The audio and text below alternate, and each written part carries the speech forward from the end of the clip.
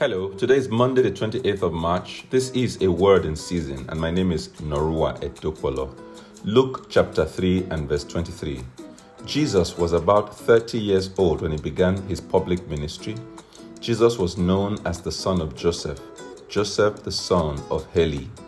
One of the things that seems to hinder a lot of people when trying to trust the process is that they mistake the anointing of God for the appointment of God. David had the anointing to be king, but he didn't yet have the appointment to be king. Sometimes you can have an anointing on your life to do something, but not the appointing. Think about this.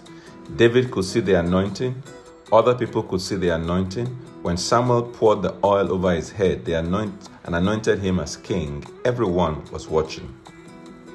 The anointing moment is where it can get tricky. You can see your anointing. You're a better salesman than anyone else. You're a great singer. You have influence. You can counsel. You can lead. And other people can see it too. They tell you how talented you are, how great you are, and how far you will go. This can then cause you to think, well, I can see it. Others can see it. Why can't God see it? What is God waiting for? And through all of this, we get tunnel vision. What is tunnel vision? Tunnel vision happens when you are so focused on the light at the end of the tunnel that you can't see what's happening around you. Your eyes can't adjust to your surroundings because all you can see is the light up ahead, so you miss things. Or you find yourself tripping over things because you cannot see.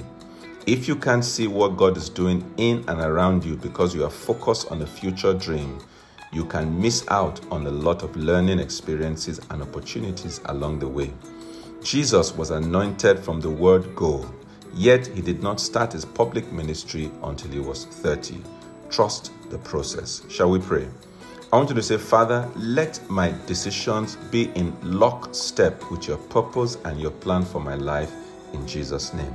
Let my decisions be in lockstep with your purpose and your plan for my life in Jesus' name. Amen.